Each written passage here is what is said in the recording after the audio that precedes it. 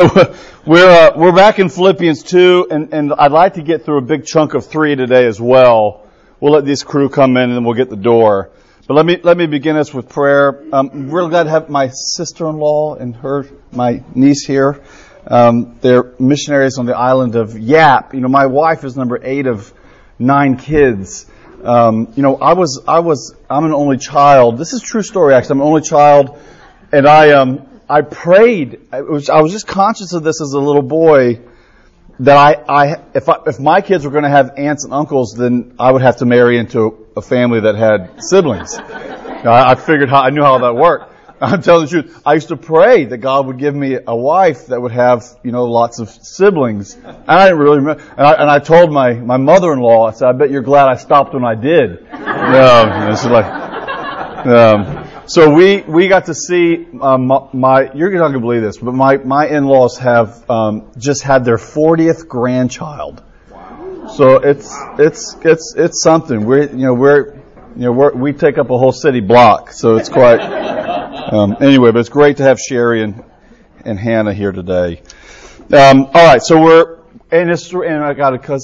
she's not here now. All right, so into Philippians. And if you remember correctly, last week we did, and I'm going to skip around today, all right? So I'm at that point where I'm just going to get to pick and choose. But last week we did the second half of Philippians chapter 2, verses 1 through 11. And what we focused on there, and this is a very familiar text. It's one that we all know well.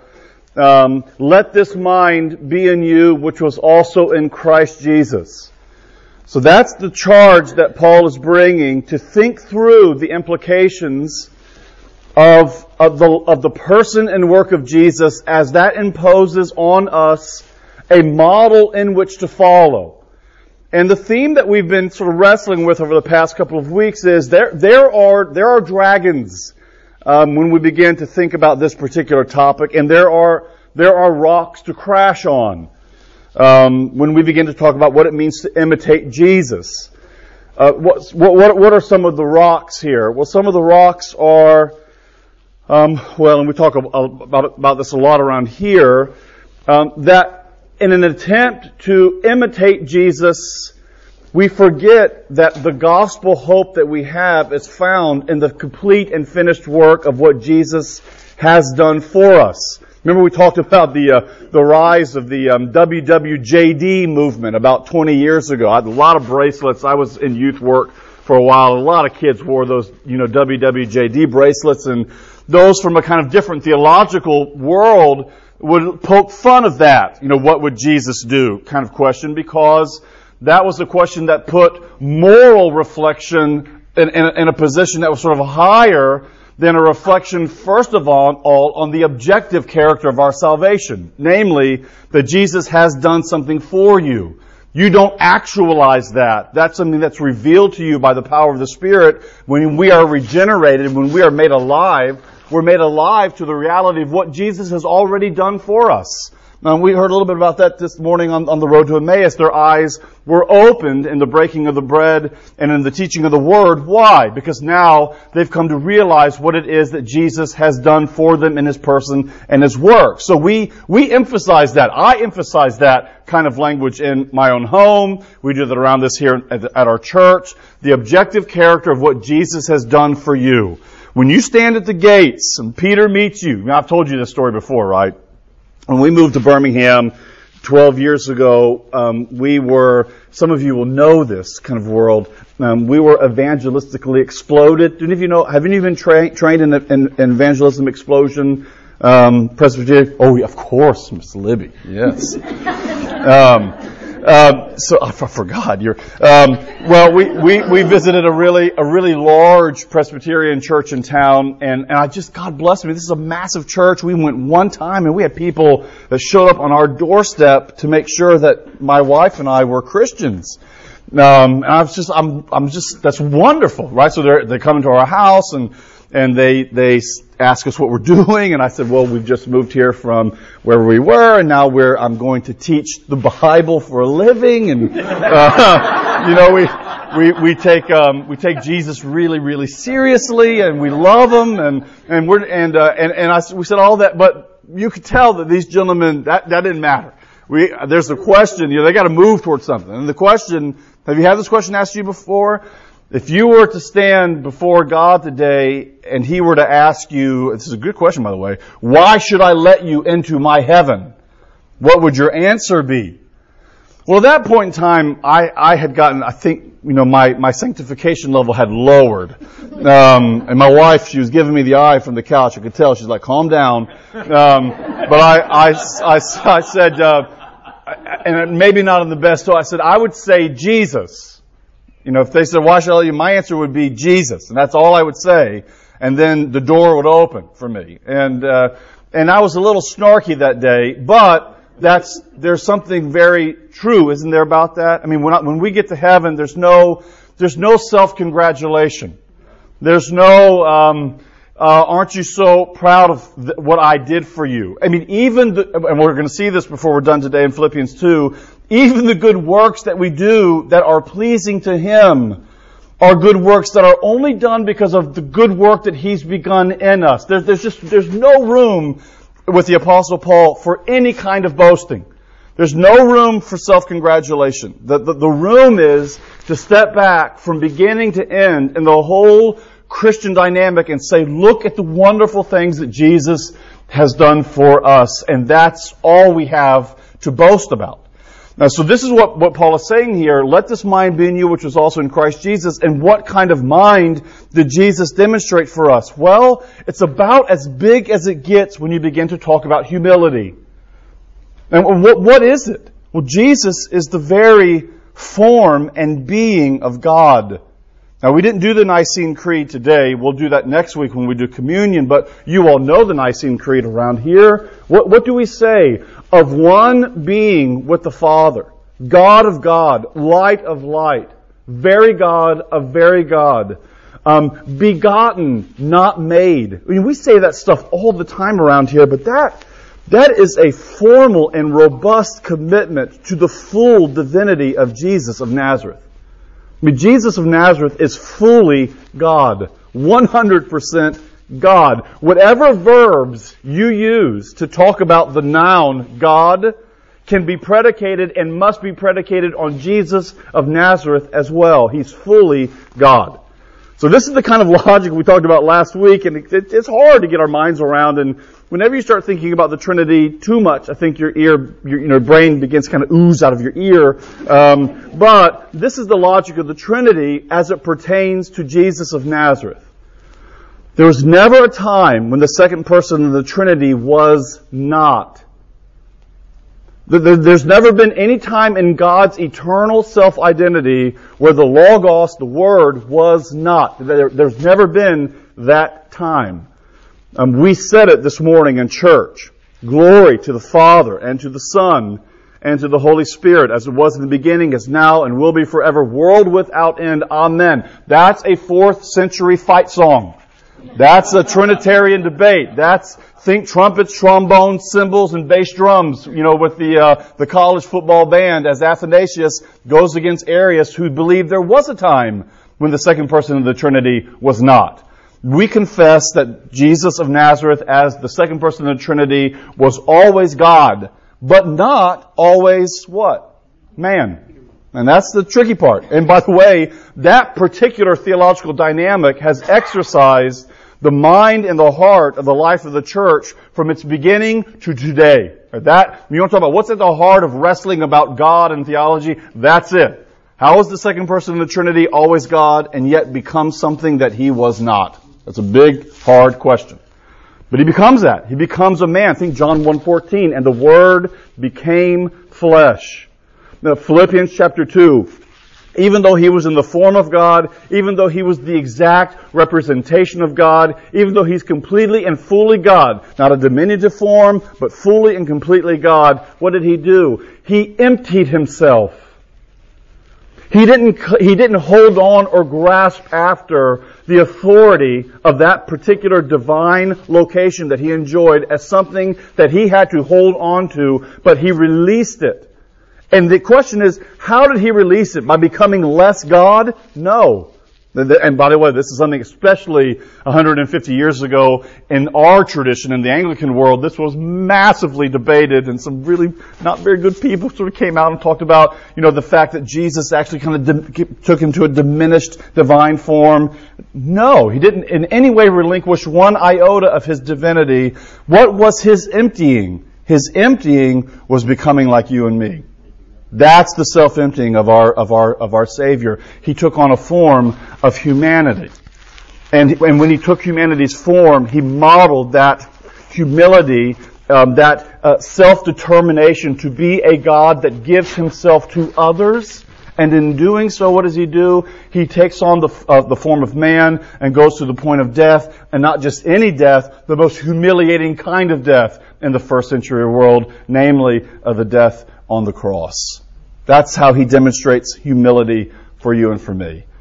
Some of you will recall that we've talked about this in here, but and I'm sure if you're like me, whenever you hear someone say sin can be identified as this or that can be identified as that, you go, well, I'm sure it's a much more complex phenomenon than this little definition that we've just given. But I do think it's fair enough to say that sin, at its basic form, if we let the garden be the way in which we think about what sin is human pride. It's self-affirmation. It's making our neighbors our own selves. That's what sin is. When we turn it in on ourselves, we affirm ourselves. John Calvin said that we have a lawyer that lives inside of us, always ready to defend us. Right. And we have idols in our hearts that we are constantly making. We affirm ourselves and we are happy with ourselves. Right. And how does God neutralize and obliterate the sin of man as pride? He does so by demonstrating ultimate, cosmic, divine humility. Our pride is obliterated in the face of the humility of our God. To take the form of a man, and not just the form of a man, but a man that's broken and enjoys all of the difficulties of what it means for you to be human. I mean, think about what, and again, this is a hard thing to process, but think about what the author to the Hebrews says about Jesus. He learned obedience in the school of suffering. We're talking about God here in the flesh. Learning obedience in the school of human suffering. Now he knows what it's like to be you in your human flesh, in your frailty, and in your weakness.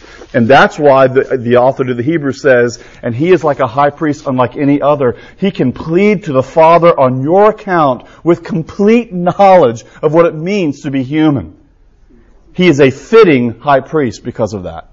That's the humility that he demonstrates for you and for me. And what did we see was the pattern last week? The pattern is from humiliation to exaltation. So he gives himself, he empties himself, and then, and here's the verse, we talked about it last week, and this is where, I guess, the sort of tectonic plates begin to shift in the universe with this verse. Verse 9. Therefore God has highly exalted him and bestowed on him the name that is above every name, so that at the name of Jesus every knee should bow in heaven and on earth and under the earth, and every tongue confess that Jesus Christ is Lord, to the glory of God the Father. I want to read to you a verse out of Isaiah chapter 45 and tell me if it sounds familiar. Isaiah chapter 45 verse 22. Turn to me and be saved, all the ends of the earth, for I am God and there is no other. Now that's a very Isaianic theme. I am God, there is no other God. Right? There's only Jehovah. There's only Adonai. There is no other God. Matter of fact, in the book of Isaiah, only Adonai, or Jehovah, that's the term we use, only Jehovah is raised and exalted. Isaiah sees him sitting on a throne. Only Jehovah is raised and exalted.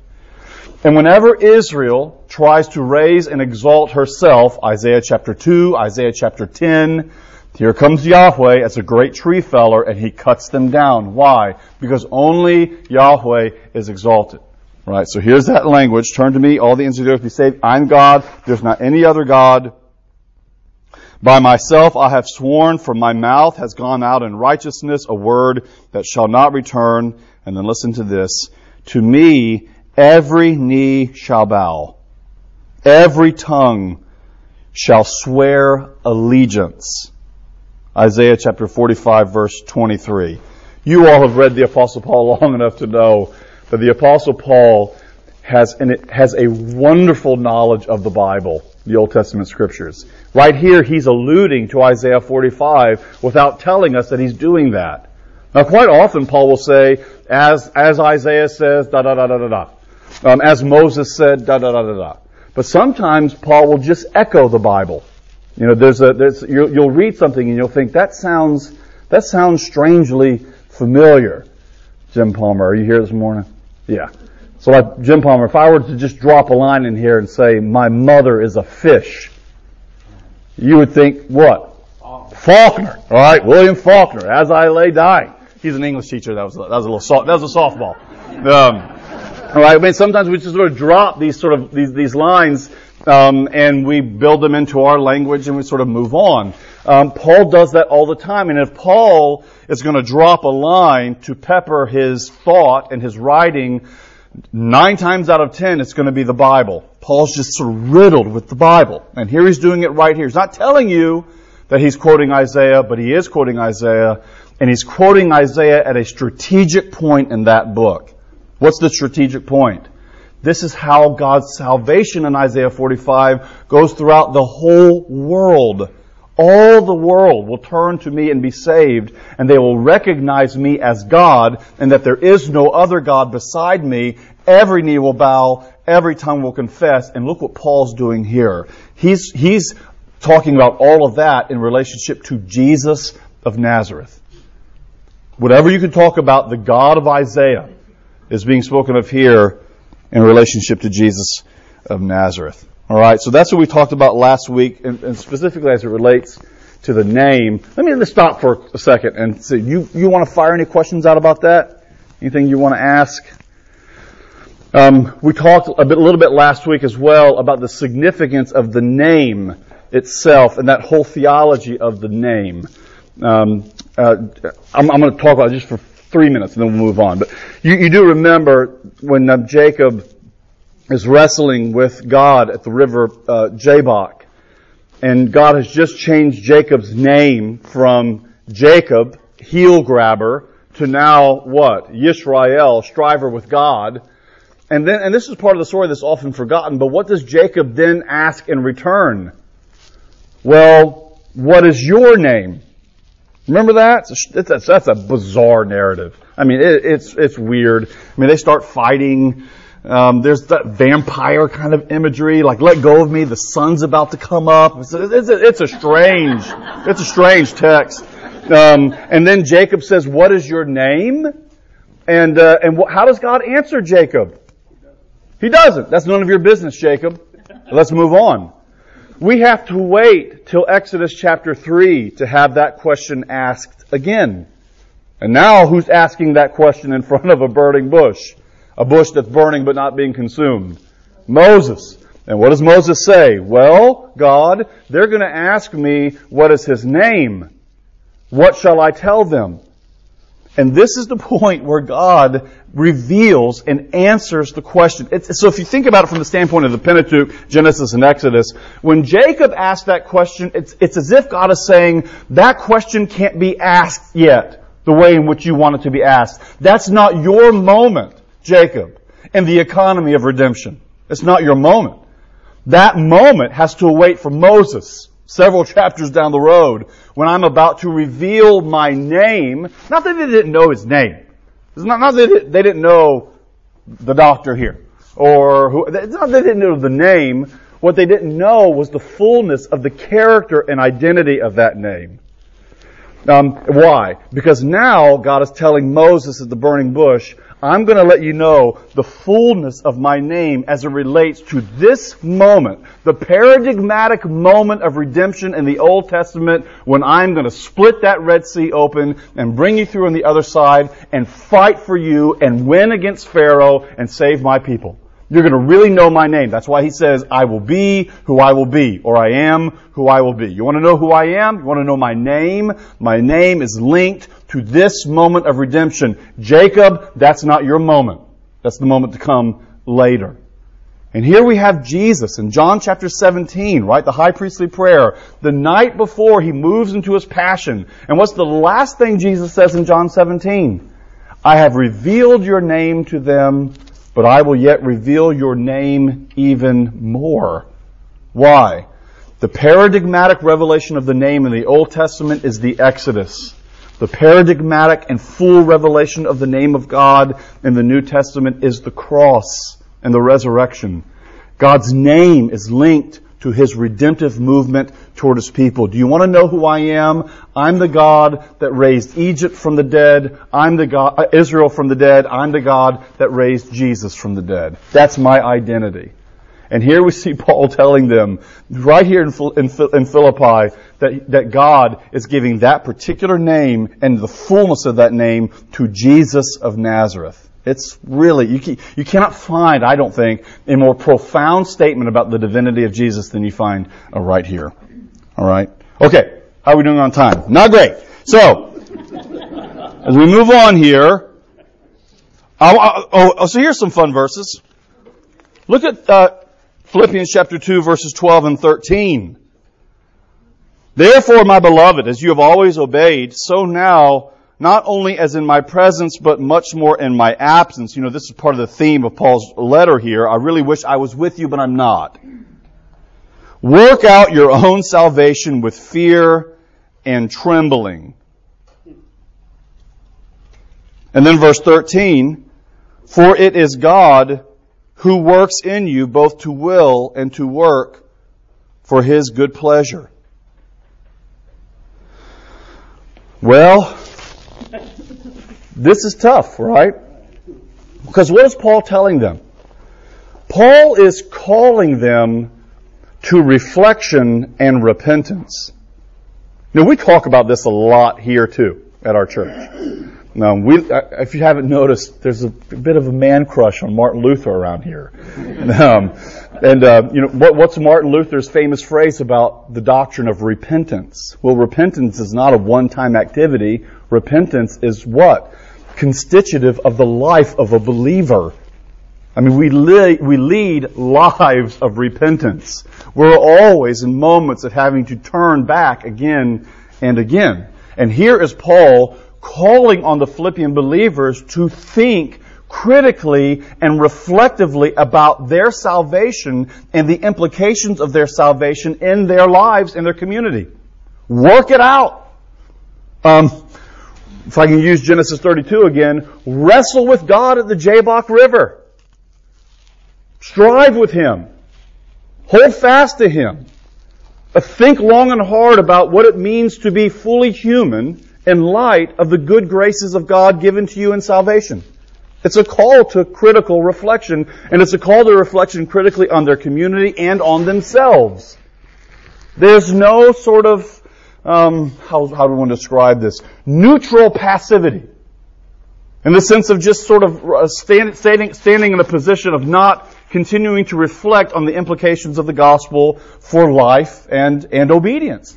That's the call here. But then he goes on to say this. For it is God who works in you both to will and to work for His good pleasure. So what's Paul saying here? I don't know if this is helpful or not. I think a way of describing these two verses here, and you can flip it. He's calling us to lives of active passivity or passive activity. I mean, either way, I think they both will work. What's the passivity part? Again, it's a recognition that even the ability to think critically, even the ability to repent and turn again and again and again, is not something that we have within our human arsenal of gifts to deploy so that we can make ourselves be and do that. We don't have that. That's not in our resources to do that. Make me repent today. Make me turn again today. The actual gift of turning to Jesus again and again is something that's generated and operated by the work of another in us. We don't generate that. But when you are reflecting and repenting and thinking critically about yourself and your faith and your family and your life and your place in the world, and the list goes on, when we're doing that and involved in that, that is an indication, according to Paul, that God is operative and at work by His Spirit in your life and in your heart. That's that active passivity or that passive activity. And I have to tell, I'm sure you feel this way. It's hard to be self-critical. I see this. I see this in my well, I was going to say my kids. I see it in myself, right? But I see it I see it really in my kids, right? I've got a son. I won't say his name, but he's my oldest. And he pitches for his baseball team. He loves it. He just loves it. He's the kind of kid that he might get rocked one day and he's really angry in the moment. The next day he's like ready to do it again. He loves it. And I've encouraged William. I'm like, William, listen. Be a leader on your team. Set a standard of encouragement to your guys and the other kind of thing. And I was at a game a week ago, and his catcher was having a hard time sort of getting the ball and blocking some balls down. And I saw him come off the mound, and he said something like, "You're going to have to get those," or "You're going to have to get the ball down. You're going to have to block." Really sort of laid into him. And I looked at my wife and I said, if I was that catcher, I think I'd punch William right in the nose. So I pulled him aside afterward and I said, William, do you think that's the kind of encouragement we're talking about? Like, is that, because my sense is he's thinking I'm trying to help him. And I was like, William, that's not helping, right? He knows that. But I look at that, so it's like a bit of an icon of my existence. I think your existence too is, right? It's very hard to be self-critical and to be open to that kind of critical reflection of the self. But what does the Word of God do? Hebrews chapter 4. It enters into all the crevices of our lives like a big spotlight and reveals who we are, our deep need, and the good news of the gospel that there's an answer to all of those needs in the person and work of Jesus Christ. This is Paul calling us right here to that kind of passive, active existence. All right. Well, how are we doing on time? 10:40. Let's keep moving. All right, let's keep moving. I want to go to Philippians chapter. I'm just going to jump. Is that okay with you all? All the way to Philippians chapter 3. Well, Paul's about to land the plane. Okay? Hear how he begins chapter 3. Finally, my brothers. Now, this is a great preaching move. This is 4 chapters of a letter. He says finally halfway through, right? I will often, I mentioned William, I'll say it again. One of the first times that William, my oldest son, heard me preach was at a, Christian camp several years ago in Mississippi. And he'd never heard me before. He's always off in kids' things or whatever. And afterward, I said, so give me some critical feedback, William. What'd you think? And he said, well, it's, never ask your children that, by the way. But he said, well, Daddy, 2 things. Number 1, it seemed like you just kept saying the same thing over and over again. And it just didn't seem to stop. It was like, it just kept going on. I was like, well, thank you. That was very, very helpful. I tell my students at Beeson, I said, listen, Calvin was right on this. One of the great character traits of good preaching, teaching, and writing is lucidity and brevity. Many 45-minute sermons that I've heard would be a lot better at 25. It's hard to do. Remember that famous line from Mark Twain, I would have written you a shorter letter, but I didn't have the time. It's hard to kind of get, well, here's Paul. Paul, he's blowing it too, right? Finally, this is my final thought, 2 chapters before. What does he say? Rejoice in the Lord. Paul can't help but talk in that way, by the way. Rejoice in the Lord. We would all do well to remember where Paul is writing this. You remember where he's writing this from? He's in prison. All right. Rejoice in the Lord. To write the same thing to you is no trouble to me. It's safe for you. It's good news for you. And now he's going to become a protective father. Look out for the dogs. I do like this, by the way, about the early church and the church fathers and the apostles. When it came to false teaching in the life of the church, they weren't southern and delicate. There's no pineapples out in the front porch, of Paul's anti-heretical writings. They're dogs, right? They're evildoers. Look out for those who mutilate the flesh. We are the circumcision who worship by the Spirit of God and glory in Christ Jesus. We put no confidence in the flesh. Well, what's Paul going after here? He doesn't get very specific, but we can put it together. It was very common within this particular period of Paul's apostolic work for those Jews who had been converted to Christ to demand of Gentiles who were converted to Christ that as part of their entry fee, to be a Christian was also then to take on the practices of the Jews. Paul got very testy about that. Matter of fact, so testy that in Galatians chapter 2, he told Peter, we're talking about the Apostle Peter on whom Christ would build his church, he told Peter to pipe it down because he's offending the gospel. Because he's not speaking against these Jews who are requiring Gentiles to do Jesus plus something. So Jesus and this. So yes, Jesus did die for your sins, but you better get circumcised as well. And you better follow Torah according to these specifications, yada, yada, yada. And here Paul is saying, evildoers, mutilators of the flesh, right? Dogs, that's what they are. But then he goes on, and this is where I think Paul's getting a little snarky here. And rightly so. He says, listen, if we need a resume that's built on confidence built in the flesh based upon Jewish legal codes, well, no one's going to outdo my resume. No one. You want to see my CV? I'll show you my CV. It's super impressive. Here we go. I was circumcised on the 8th day of the people of Israel. And not just the people of Israel, that special tribe right there north of Judah, a little area right north of Judah of the Benjaminites who understood themselves to be a special tribe within the 12 tribes. I mean, he traced his lineage. I mean, how should we say this? He's like, I went to Harvard, right?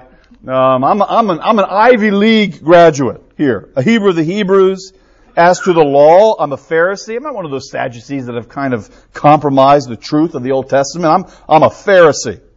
As to zeal, I persecuted the church. As to the righteousness under the law, no one could lay a charge against me. But here he goes on. But whatever gain I had, I counted all of it as loss. Refuse. A manure pile. Why? For the sake of Jesus Christ. Indeed, I count everything as loss because of the surpassing worth of knowing Christ Jesus my Lord. So think about this. I was the elite of those people who are requiring you to become Jews in order to secure your salvation. If that's the case, I was the elite among them. And all of that stuff that they're asking you to do, I am willing and happily willing to set all of it aside because of the surpassing knowledge that has been given to me in Jesus Christ my Lord. He's better. This is where Paul is talking about the supremacy and the sufficiency of Jesus Christ. He's better than it all. All of the attempts at my religiosity, all of the attempts at cleaning myself up externally and living according to Torah, all of that, it's nothing. It pales in comparison to the fullness of revelation that I have in Jesus Christ. I count all of that as just nothing. It's silliness. It's to quote C.S. Lewis, it's playing in a mud pile when I've been offered a holiday at the sea. It's just a mud pile. It's nothing. What does he say? He goes on. For this sake, I've suffered the loss of all things. I've lost my reputation. I've lost my ability to move at will. I'm suffering for the gospel. And I count all of that stuff as rubbish in order that I might gain Christ and be found in Him. And here is Paul 101. Not having a righteousness of my own that comes from the law. Not by attending to external forms of religiosity. Not by yielding myself to Torah and Torah's claims. No. but from that which comes through faith in Jesus Christ. The righteousness from God that depends solely on faith. Isn't it something about faith? I don't know how you conceive of faith. But the way I talk about it with my students is, faith is never, especially when Jesus is talking about it, it's never measured by its quality or even its quantity. Jesus always liked to use small things like mustard seeds to talk about faith, because faith's beauty and faith's saving efficacy is solely because of faith's object, not the quality of the faith itself. I mean, isn't it something that the only human work that's in accord with the gospel is a work that by the very nature of what it is a leaving of the self and looking to something else. Faith looks beyond itself to what has been done for us in someone else. I mean, here's Paul saying all that Torah stuff, Jesus did all of that for me. And I look to Him. My faith looks outward to Him. And here's a verse that, at least since my childhood, has been very special to me. Verse 10, that I may know Him and the power of His resurrection. I mean, isn't that an incredible thing to think about the Apostle Paul here at the apex of his apostolic career, if we can use that language? Someone who, and put this in context, someone who tells us, I have no idea what he's talking about, but he went somewhere, third, I don't know, it tells us in 2 Corinthians, I went to the third heaven, and I can't even talk about it. Just like St. Thomas Aquinas. This is true, right, about Aquinas. I have his big Summa Theologica on my shelf, years of writing. He was literally about 6 months worth of writing away from finishing the Summa, one of the greatest theological achievements in the history of the church. And what happens to Aquinas? All the biographers talk about this. He has some kind of experience in his monastic community. He sees something. He has some kind of Pauline third heaven experience. Aquinas didn't talk about it very much. But he said, I saw something and I will never write again. He said, all my words, everything, we're talking about one of the greatest theologians in the history of the Western Church. He said, all my words, nothing compared to that. Think about Dante moving up in the Paradiso. Gets further and further. All of a sudden it's like words don't quite matter anymore, and music can't even be described. It's just so other when you get closer and closer to the being of God. It's music that's beyond our words. And here Paul is saying, having experienced all of that, and what is he still saying? I want to know Him more. Jesus as a never-ending well. And I don't know, I'll stop with this, but I don't know what your view is of heaven. I don't think we become little deities in the sense that we become omniscient. I don't think we're all-knowing in heaven. I think we're absent sin and the horrors and corruption that sin has brought in our relationship with God and one another. I think all that's absent, and I can't wait. It's going to be wonderful. But I don't think we are omniscient. I don't think we know everything. We will be learning more about the depths of our God in Jesus and what He's done for us and His love for us 10,000 years from now. That's what Paul's saying. He's a never-ending well of joy and goodness, that I may know Him. So, if this is the last Sunday that we have in Philippians, I don't think it is. That's a good place to end.